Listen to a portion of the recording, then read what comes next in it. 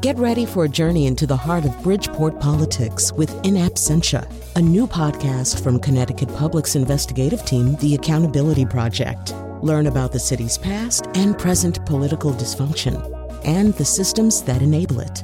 Tune in wherever you get your podcasts. Funding provided by Gregory Melville and Susan Fox and Kathleen Bromage.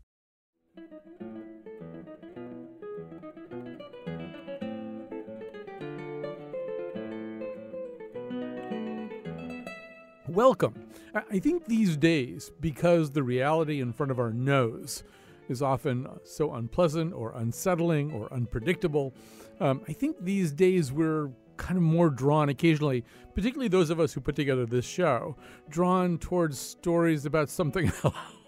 Some other group of people who've been facing other realities or who in the past faced other realities. And it's led us, as many shows as we might do about modern politics, we seem to be doing almost an equal number of shows about almost anything else, when the almost anything else involves our ability to dream and see other horizons. So what could be better when you look at it that way than doing a show about adventurers and explorers, about the people who in the past have had an undiscovered country to go find, to go seek, and have had enormous physical challenges to face in order to get there. And I think it's also fair to ask whether or not those kinds of opportunities exist anywhere right now, except maybe on the way to Mars. So a little bit later in the show, it's a very New Yorker-friendly show today. We'll be talking to Catherine Schultz a little bit later from the New Yorker about Arctic explorers, particularly sort of, in that little stretch of time from 1875 to, say, 1925, and the way their attempts to reach the polar cap had transfixed their societies. We'll also be talking to Hugh Thompson, a writer, filmmaker, and author of many books, including The White Rock, an exploration of the Inca heartland, and A Sacred Landscape, the search for ancient Peru. Geographical magazine has described him as a writer who explores and not an explorer who writes. But right now we're talking to David Grann. You may very well know one of his books, The Lost City of Z, A Tale of Deadly Obsession in the Amazon. And most recently also the author of Killers of the Flower Moon, The Osage Murders, and the Birth of the FBI. He's an award-winning staff writer for The New Yorker. If you recognize that first title, you may also recognize it because it was recently released as a feature film. So, David Grann, welcome to this conversation. Thank you for having me on the program.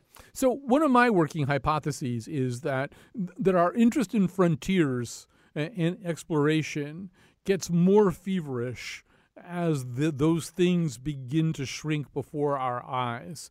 So, heading into 1925, you really have got industrialization in full swing. People themselves aren't living in pristine countrysides as much anymore. They're gravitating more and more in England and the rest of Europe towards cities and centers of industrialization. And it seems as though that's sort of the time when explorers, including the explorer who attracted your interest, they kind of turn into even bigger rock stars, right? Well, that's certainly true. I wrote about Percy Harrison Fawcett, who was kind of the last of these terrestrial explorers who would venture into these blank spots on the map with little more than a compass and an almost divine sense of purpose. And he explored the Amazon area of South America during the first part of the 20th century. And by then, much of the world had already been mapped, but the Amazon really remained the last kind of, at least to outsiders, unknown area, this vast jungle that was about the size of the continental United States. And there was a notion at that time, it's a notion that has persisted, although it's teetering, I think, these days, that, actually, let's talk about two contrasting notions. One notion is this legend of El Dorado, this notion that there was somewhere in that vast Amazon jungle, this city that just oozed gold and riches. And then there was this other notion that this was such an inhospitable environment that cities are impossible. The ability to centralize human activity enough to have anything that could even vaguely resemble a city just wasn't there. Maybe you can talk a little bit about how those questions were juggled in 1925. Yeah, so by the early on, the Spanish conquistadors, after finding the Incan ruins with all its gold, heard about that there may be this golden kingdom in the Amazon, which they referred to as El Dorado because it was so plentiful in gold. It was said the king essentially kind of anointed himself with gold and gleamed. And then they plunged over the mountains, hundreds and hundreds of them, in search of El Dorado, only really to meet kind of horrific ends, dying of disease and hunger. By the 20th century, most people believe that El Dorado was no more than a delusion or an illusion. And modern archaeologists have come to believe that the Amazon was what they referred to as a counterfeit paradise, a place that despite its flora and fauna was really inimical to human life, and that the Amazon really could not support a large population in a complex society. But Fawcett believed that was not true. And in recent years, many archaeologists have discovered ruins disproving this notion that the Amazon was a counterfeit paradise. When you think about what you know about the development of cities and civilizations everywhere else in the world, it kind of never made any sense, right? There are cities in all kinds of very hot and difficult places. Yeah, though that's true. I mean, I think two things happened. I mean, one, the modern theories were definitely colored by prejudice, this idea that somehow the indigenous communities were not capable of producing complex societies.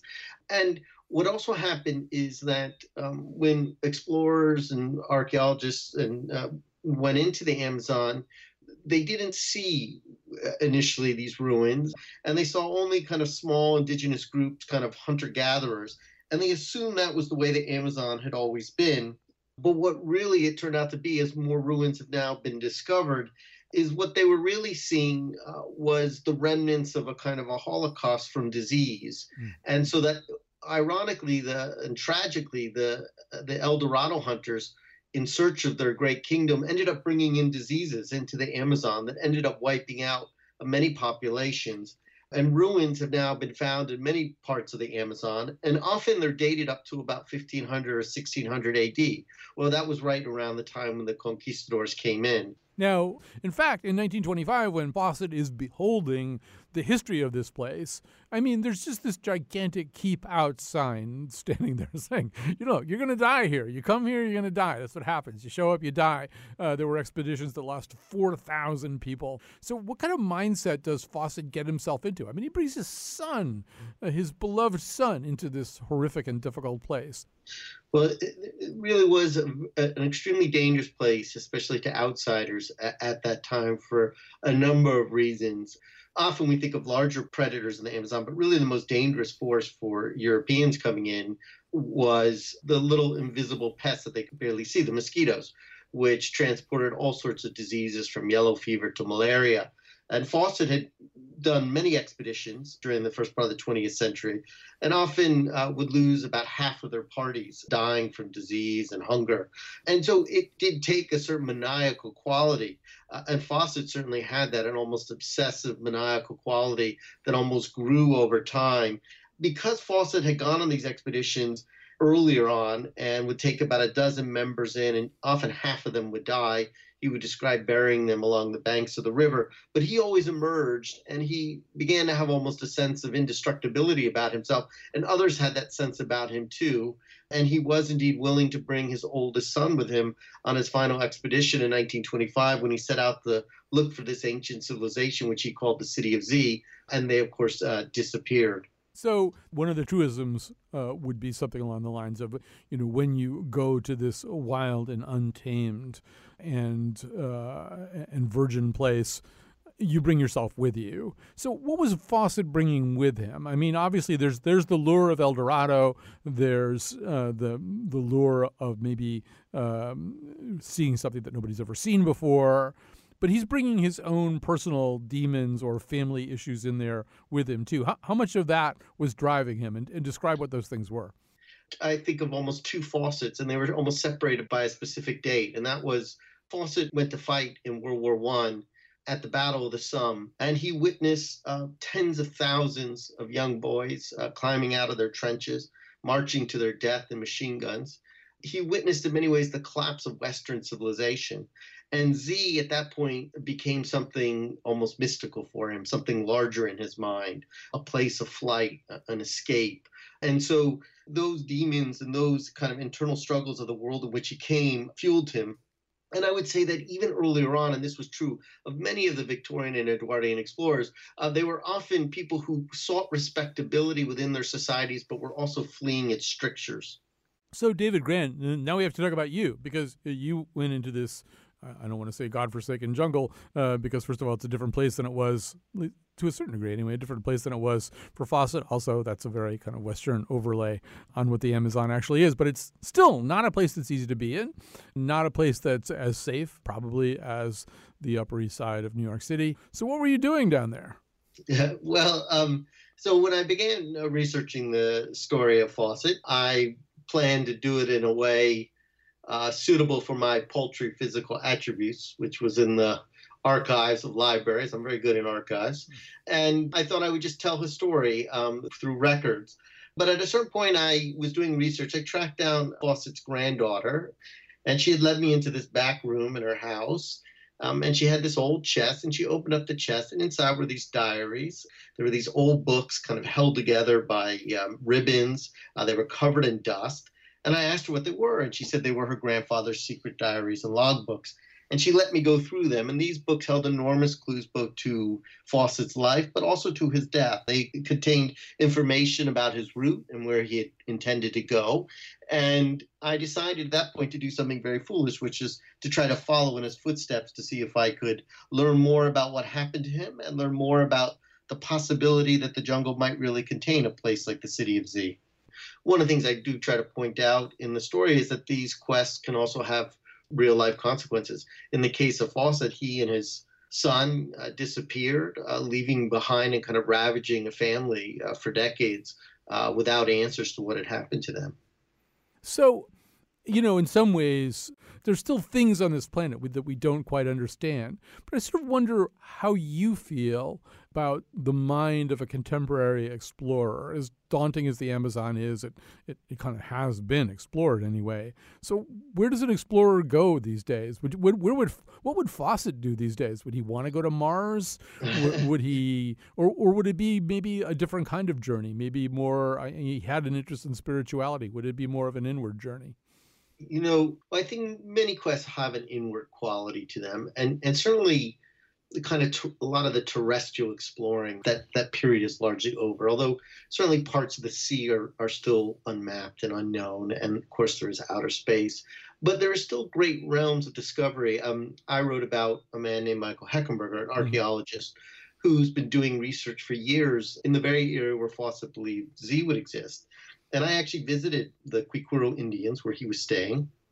And when I was there, when I met Michael there, he took his machete and he led me into the forest. And he put a machete down into the ground where there was looked like a ditch. And I said, "What is that?" And he said, "It's a moat." And I said, "Well, what's our moat doing in the middle of the jungle?" And he said, "You're actually standing on a pre-Columbian settlement." And he and his team have found 20 pre-Columbian settlements. The date, if my memory serves me correctly, around 800 AD to about 1600 AD. These were connected by causeways, often built at right angles. There were bridges, there were moats. He compared them in complexity to medieval cities. So I see him in many ways as a modern day discoverer. And I think there is still this realm of great discovery. And what they're really trying to discover now is not whether these cities existed, but what they were like and who these people were and how they lived. And that's a great mystery that I think that will certainly consume them for another century. And my recollection of the kinds of settlements that he's discovered, too, is that they demonstrate also a certain amount of astronomical sophistication just in the way that they're laid out relative to... You go ahead. You can tell the story. Laid out like with cardinal points, east and west. They're very beautiful. They involve kind of these, often they're massive earthworks and they're very architecturally complex. Now, what they are not is made of stone. There is not a lot of stone in the Amazon. And that's one of the reasons the forests often consumed them and ate them up, and why it was, at least for many years, hard to find them. Right. I don't mean to romanticize that kind of thing too much, but it does seem more like an act of recognizing the environment you're in and trying to live harmoniously and sensibly and knowledgeably in that environment, as opposed to domination and subsequent transformation and stewardship of an environment. I mean, I think we think of that as being kind of the quintessential European model. Why is Trier the oldest city in Germany? Well, partly because the Romans basically took over that territory and Romanized it, right? I mean, that's the transformation of the landscape. These Amazon settlements seem more like a way to live within an existing natural reality. What I would say is that, at least in the area where I was doing my exploring, where the descendants of these settlements now live, it is in this area where the jungle that is still under their control remains and has not been destroyed. And it doesn't mean, I mean, there was a myth for many years that the forest was just kind of a pristine jungle untouched by human hands. And that was certainly not true. The Amazonians who lived in these areas sculpted the landscape to suit their needs.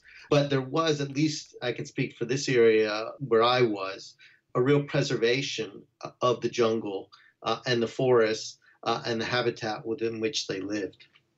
David Grann, so much more to learn from all this and about all this stuff. Your book is a fabulous place to start. It's The Lost City of Z, a tale of deadly obsession in the Amazon that's been turned into a film of the same name, The Lost City of Z. Also, most recently, the author of The Killing of the Flower Moon, the Osage Murder and the Birth of the FBI, the award-winning staff writer for The New Yorker. Coming up, we're going to have more conversations with and about explorers. But David Grann, thanks for being with us today. Thanks so much. This is my quest to follow that star, no matter how hopeless, no matter how far, to fight for the right, without question or pause, to be willing to march into hell for a heavenly cause. We're back. We're still talking about explorers and exploration. We're going to move to a different part of the South American continent and perhaps a slightly different view of exploring.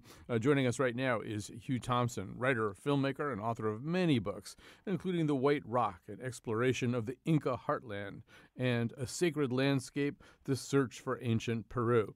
Hugh Thompson is both a writer and explorer. So let's begin there. I think for an awful lot of people living in 2017, there's a notion that exploring would have to take place on a trip to Mars, that everything that there is on Earth is digitally mapped and fully understood. So disabuse them of that notion, if you will. Well, I can understand why people feel that, but of course it's a salient reminder that in the 16th century people felt exactly the same way. You know, I mean, mankind has always felt that he already knew it all, and there were always a few surprises to disabuse him of that notion. I think it's a very dangerous complacency for us to feel that we have explored the planet, and even if we have, I think it's very good to revisit old places with new questions, so to speak. And also, although we have to a certain extent Google mapped everything, I mean, there are very large areas, and particularly in the area where I do a lot of my work on the eastern side of the Andes, near Machu Picchu. There's an awful lot of places where we've got some reference points, we've got some major centers, but there's a lot of spaces in between we haven't really looked at, and in that particular part of the world, for instance, there's an awful lot of cloud forest covering it. So I'm sure we will find more, both in the next few years and generations to come.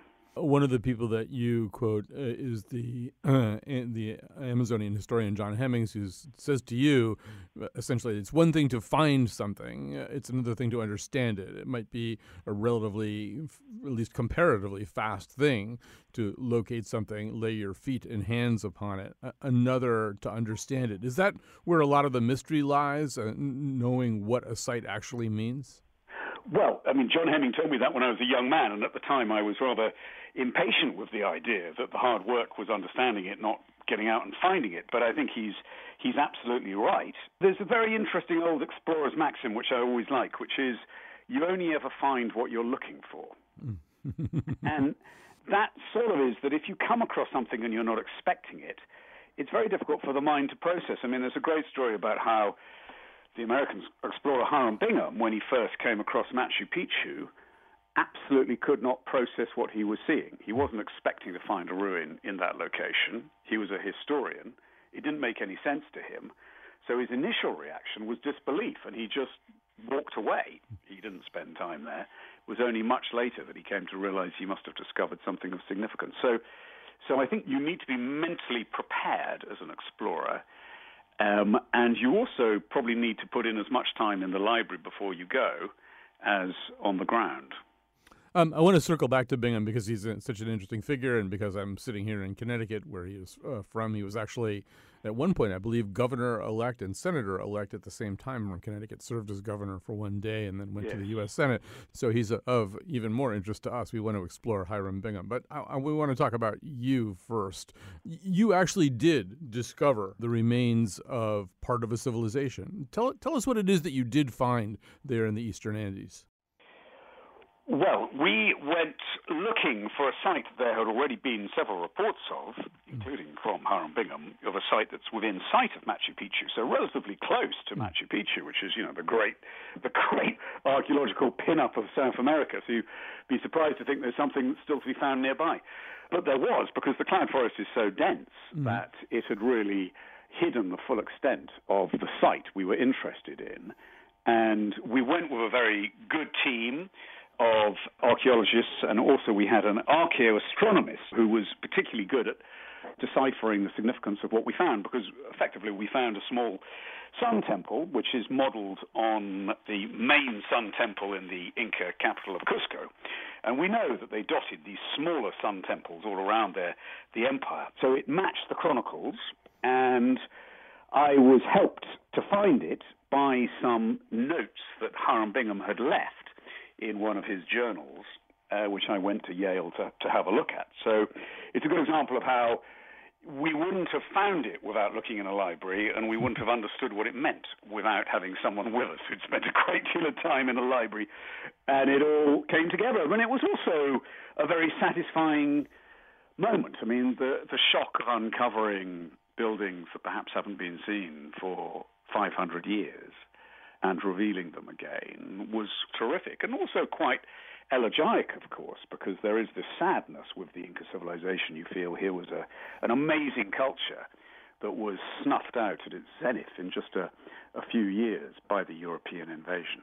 Well, the one thing that I had not entirely grasped is that the Incan Empire spanned, at the time that we could call it an empire, I guess, about 140 years. I mean, its own rise and fall were relatively steep curves. Absolutely. No, I mean, it was only really just getting going. It was still entering its expansionist imperial phase. So it was snuffed out very early on the curve, so to speak, compared to many earlier Andean and Peruvian civilizations, because we're talking about civilizations going right back to 3000 BC in that part of the world. It's taken a great deal of time to realize how significant the earlier civilizations were, because the Incas rather liked to pretend to the Spanish that everything they saw was being created by them. And it was only about 100 years ago that archaeologists really began to realize the extent of the earlier civilizations. I want to ask you a little bit about what it's like, what a day in the life of an explorer is like when you're on foot, when you are actually trying to gain your goal. I think, we see movies where everything is kind of compressed and fast. I'm guessing exploring involves a certain amount of tedium. The real problem about exploration is that, yes, there's going to be a great deal of boredom. I mean, the Amazon can seem very suburban. If you're floating down long stretches of it, you're very unlikely to see an animal, which is why, I personally have such a problem with someone like Percy Fawcett and his descriptions. I mean, Fawcett, was writing for a particular audience, so he was trying to impress them with his tales of enormous snakes and ferocious Indians. He knew that it wouldn't play, so to speak, if he just described long days of getting bitten by mosquitoes and not much happening. My interest has always been in demythologizing, to a certain extent, exploration and showing what it's really like and what the real goals are, whether they're the intellectual exploration that needs to happen, or the difference between what you expect to find and what you actually find, which I, again, find very, very interesting. I would imagine it's also very exhausting. My sense is that when you actually even arrived at this site that you had been looking for, you almost needed a good night's sleep to even be able to appreciate where you were. Absolutely. I mean, just as when Hiram Bingham first found Machu Picchu, it's not immediately obvious. You need to work it through in your head. I did as well go back later, go back to the site, and of course, you're seeing it still covered in a lot of shrub. You can't clear sites quickly. So the shape of a site can take quite a long time to emerge. Who are the Incas to you? How do you understand the Incas? There's so much still unknown about the Incas. Well, the real thing with the Incas and all the preceding Peruvian civilizations is that they left no writing. They had no form of writing, alone of all the big ancient civilizations of the time. So everything we know about them has been pieced together from Spanish chroniclers, who obviously come with their own agenda, and to a certain extent from archaeology. So it's been a much slower learning curve than with other cultures who obviously left records about themselves, or more records about themselves. The thing that always intrigues me is that I suspect the Incas were much more like us than we would like them to have been. I mean, we would like to position them as having had a very sort of spiritual take on life and a very different take on life. But in fact, like many an expansionistic military empire, they were very secular in lots of ways and were quite capable of mistreating their subjects, which they did. And indeed, if they hadn't mistreated their subjects, those subjects wouldn't have helped the Spaniards when they arrived to overthrow that empire. So it's a more complex story than, the comic books would sort of like to suggest. So, Hugh Thompson, we just got through talking to David Grann. You, at one point, wrote about the movie version, not so much his book, but the movie version of The Lost City of Zed.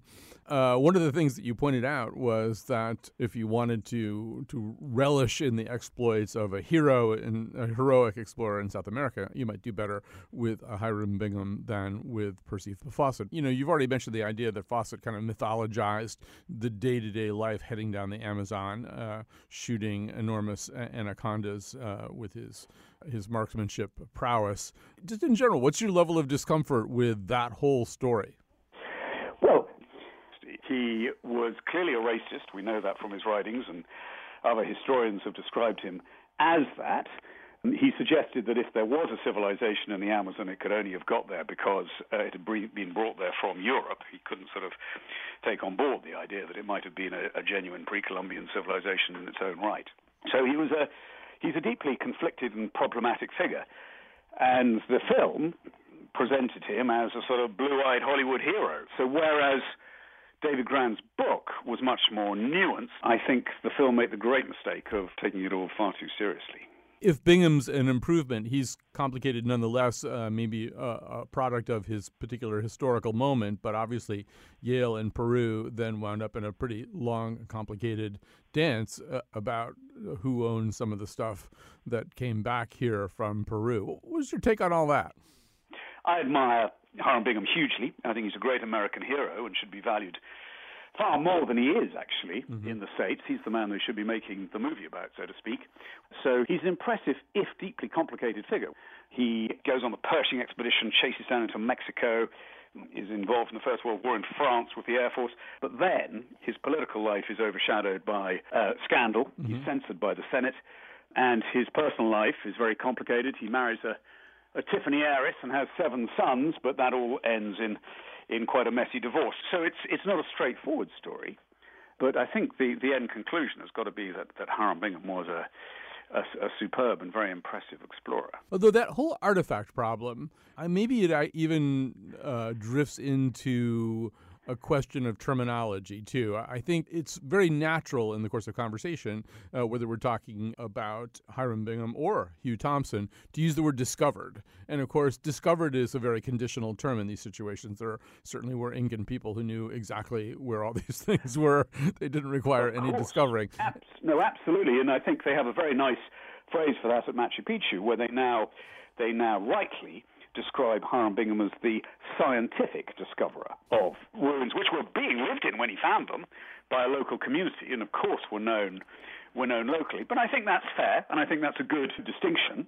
And I think the complications with the artifacts, most of which sort of developed actually after Bingham's death, so I don't think he was necessarily responsible for them. I mean, Bingham had a contract with the Peruvian government to take back artifacts from Machu Picchu for a period of scientific research, quote unquote, back in Yale. The problem was that no one ever specified how long that period of scientific research should be. And so it's very natural and understandable, and I support it, that the Peruvian government should, after a while, go, hey guys, I know archaeologists work slowly, but you've had these artifacts for getting on for 100 years. Isn't it about time we had them back? And they have now been returned. The sort of things that Bingham found weren't the great treasures that everyone supposed. They were, bits of pottery shard and some of the skeletons. So of huge emotional importance, but not of enormous archaeological importance. As you're talking, one final question occurs to me, Hugh Thompson, which is that as you're talking, I'm realizing that, yes, Hiram Bingham here in Connecticut, where he really should be a legend, is not particularly famous. If I went around and asked 20 people on the street who he was, I would draw blanks, probably with all 20 of them. And I compare that to the way that explorers and adventurers were thought of, particularly in the British population, between, say, about 1875 and 1925, where not just the Fawcett's, but the Arctic explorers, they were rock stars. I mean, people really knew who they were. People fed on stories of their explorations and adventures.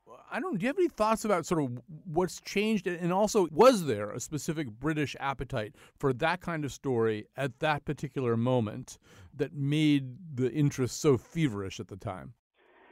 Yes, I do think there was a huge public appetite for exploits of exploration, which was very much fed by a lot of the literary stories that were around. People like Arthur Conan Doyle's Lost World, also Rider Haggard, great stories of boys' own stuff, which fueled that particular flame. I mean, some of it was also allied to imperial ambition, and that connection was sometimes explicitly made, that this went hand in hand with running an empire.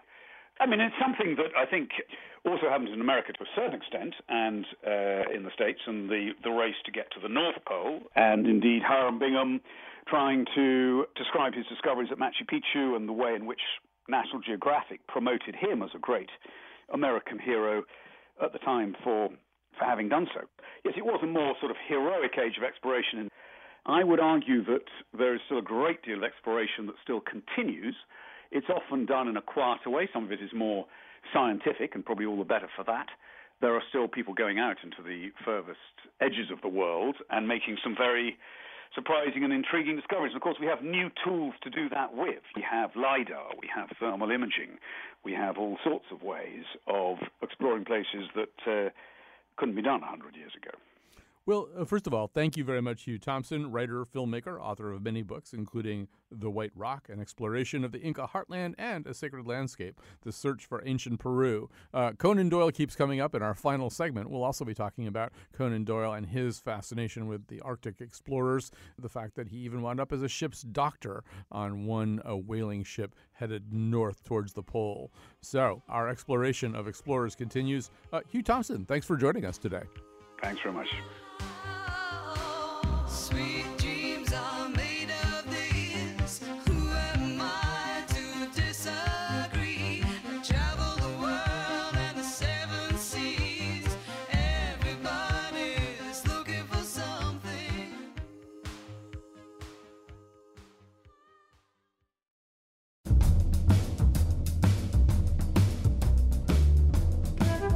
Today's show was produced by Betsy Kaplan, I presume, and me, Kyone Wolf. Amanda Fish became a piranha for a day. The part of Bill Curry was played by Harrison Ford. On tomorrow's show, we're packing up the truck and moving to Great Barrington to give you a peek inside an international film festival. And now, back to Colin. We're talking to Kathryn Schulz, staff writer for The New Yorker. In 2016, she won the Pulitzer Prize for feature writing and a National Magazine Award for the really big one, her story on the seismic risk in the Pacific Northwest. She's the author of Being Wrong, Adventures in the Margin of Error. We're talking to her today because of a piece that she wrote recently called Literature's Arctic Obsession.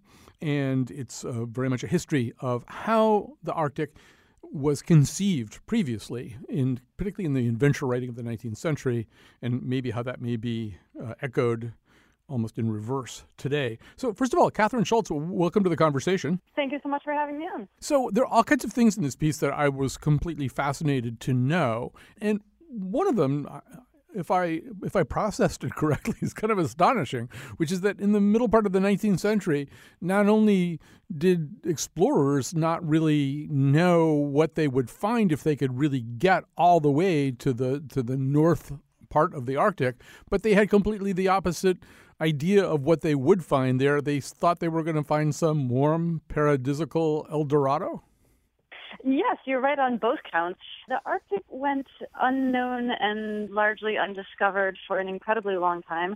Obviously, there were native peoples living there, but for the most part, although they were very nomadic and moved around and obviously understood their homeland incredibly well, they were following sources of food, as one would, and not motivated by these strange abstract goals like, let's get to the pole, whatever that kind of mythical concept was.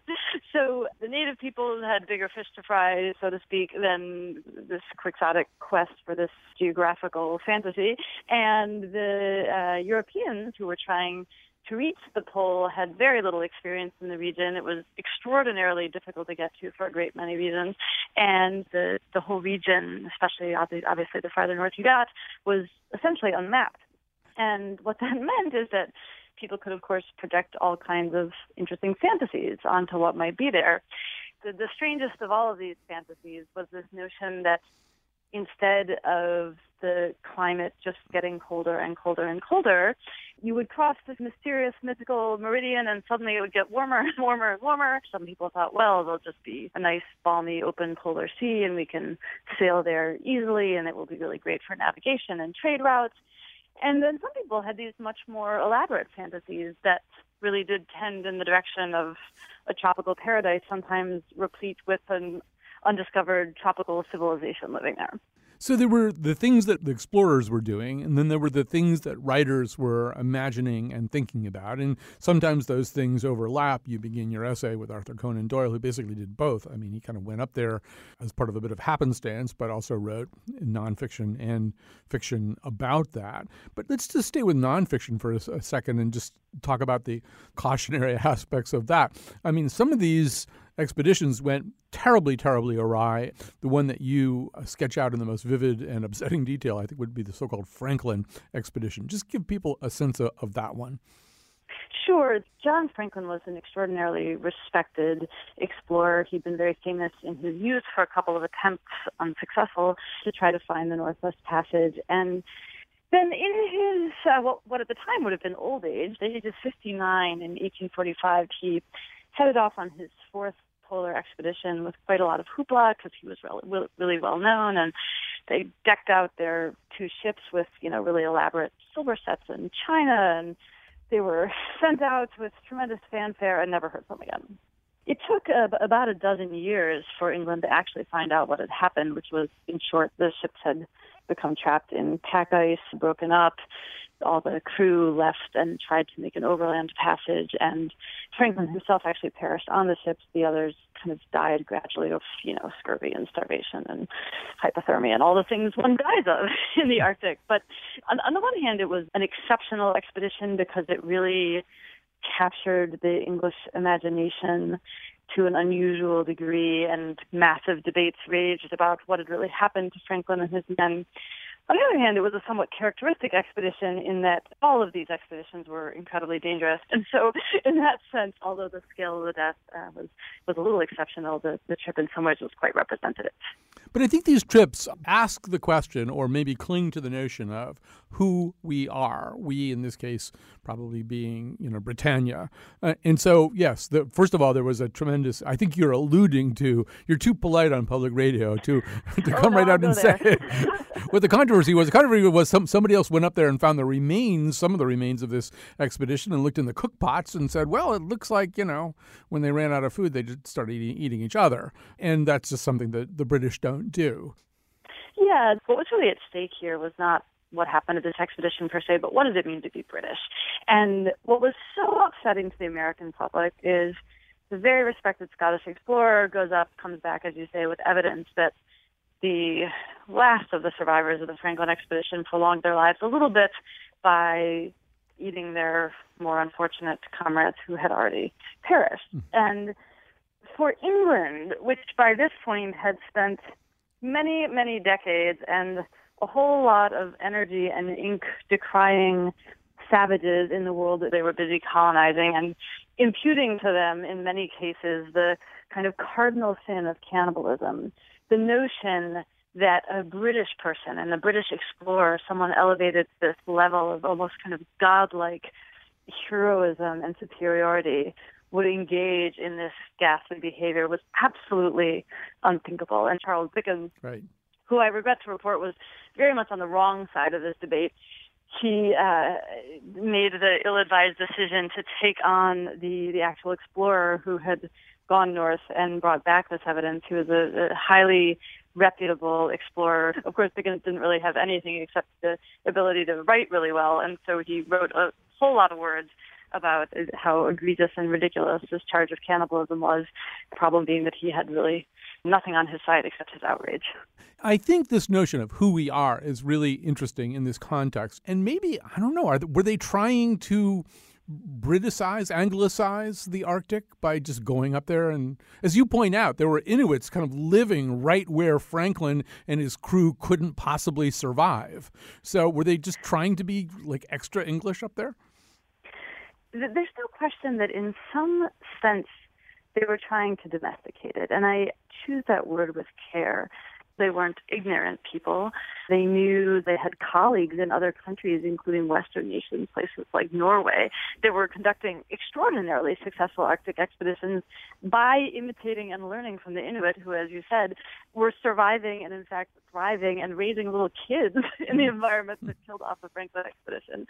But I think this was truly that kind of possibility of conquest for people whose fathers and grandfathers had gone out into the world and effectively created the British Empire, and they had grown up on the stories of the heroism of these people and this extraordinarily kind of, British-centric and frankly racist model of what it meant to be great in the world. And they could have this fantasy that it was a kind of moral blank slate. It was imperialism without the need to kind of subjugate the natives, because in their fantasy there were no natives. So they could just go there and be British.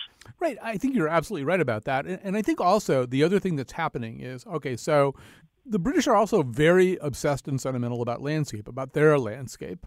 I wonder if this yearning, this Arctic philia, is also about, having a place that's maybe more like the place that they could have come from originally. Their own landscape is going to go through industrialization. It's going to change a lot in the early 20th century. So as landscape is altering, shrinking, becoming different, I wonder if they're kind of called also to this sense of, well, here's a place that somehow or other seems more like us than, say, India.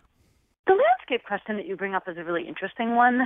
In fact, most of the Arctic landscape bears very little resemblance to England or Great Britain. But what I do think is true is that, by the time Britain had this kind of serious surge of Arctic interest, the British public had been fascinated for well over a century by what the critic Edmund Burke called the sublime, which was this kind of pleasure in nature that was balanced right between grandeur and terror. Mm-hmm. It was the drama and beauty of the thunderstorm and the craggy mountain instead of the sweet little pastoral field with sheep in it or whatever. So the British had been really obsessed with this notion of the sublime for a while, and they were very primed to kind of fall for a landscape as dramatic and bleak and sort of existentially terrifying. So the last thing we have to talk about is sort of how imaginative writers tend to run a little bit ahead of contemporary reality.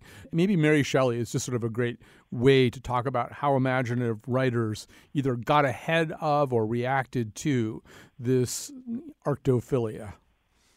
Sure. I mean, Mary Shelley really was right at the forefront of what I describe as this little subgenre of Arctic fiction.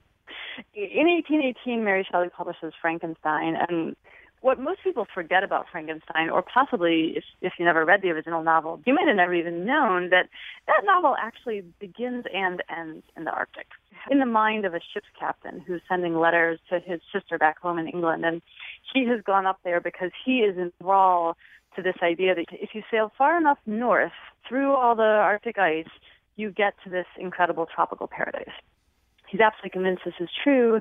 One day while he's up there, he sees this very strange thing out on the ice, a man alone on a sledge in the middle of this desolate landscape full of ice. Well, that man, of course, turns out to be Victor Frankenstein, and he's up there because he's pursuing the monster that he's created, who has gone up there chiefly to lure Frankenstein himself to his death. So that's the setup to the whole novel that after that becomes very familiar to all of us. The Arctic story is an exact parallel to the main story that we all know. It's a story about hubris. It's a story about being convinced that you and your scientific discoveries are going to be a great gift to the world and enlighten future generations. And of course, what actually happens? Well, the captain never finds his tropical paradise. He gets stuck in pack ice like everybody else. His men start dying off. It's all this dark and terrible tale, much as Frankenstein, the main body of the text is. Mary Shelley was a genius in many ways, but one real example of it, 1818 is the very beginning of this 70, 80, 100-year burst of interest in the Arctic.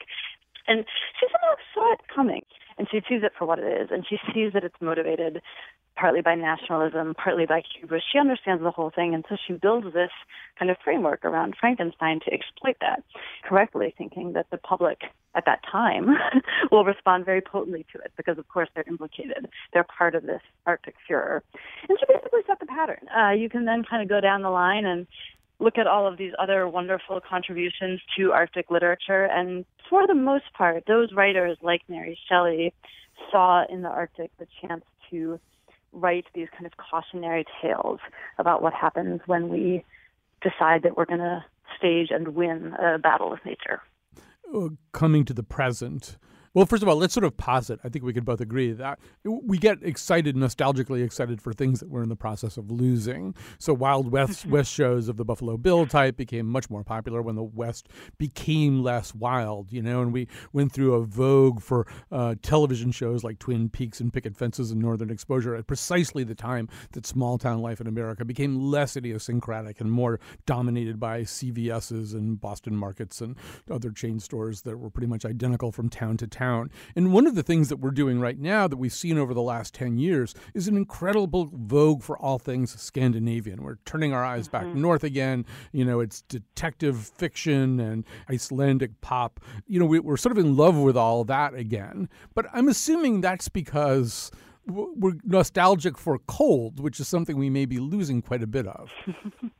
I think that yes, absolutely. We become most obsessed with what we are most at risk of losing. And, one of the things that was so interesting to me when I first started thinking about this piece was how beautifully and surprisingly the stories that we told about the Arctic in the 19th century were absolutely right. We're obviously living out the consequences of a couple hundred years of unchecked industrialization. So they were right to foresee that our efforts to tame the entire natural world were going to come back to haunt us. And much more strangely, they were not exactly right, but in some weird sense prescient to imagine a warm Arctic.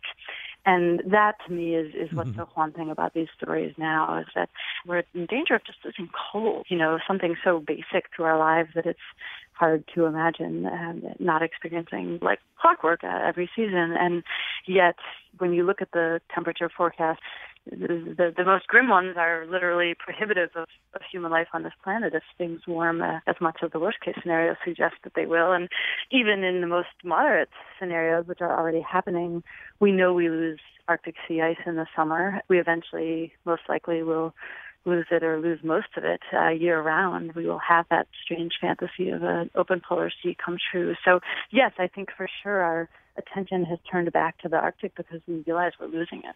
Well, on that happy note, Kathryn Schulz, but it's the right place to end, given the conversation that we've had. Staff writer for The New Yorker, a Pulitzer Prize winner, author of Being Wrong, Adventures in the Margin of Error. Thank you so much for joining us today. Thank you. Thanks for listening. Thanks to Betsy Kaplan for conceiving this show. We'll be up at the Berkshire International Film Festival in Great Barrington for tomorrow. Join us then. Imagine now, if you will, a ship in sail to the Arctic seas. Dawn is rising, the breeze is still, the ocean frozen underneath. Icebergs like diamonds floating by, reflecting like gemstones in your eyes. We're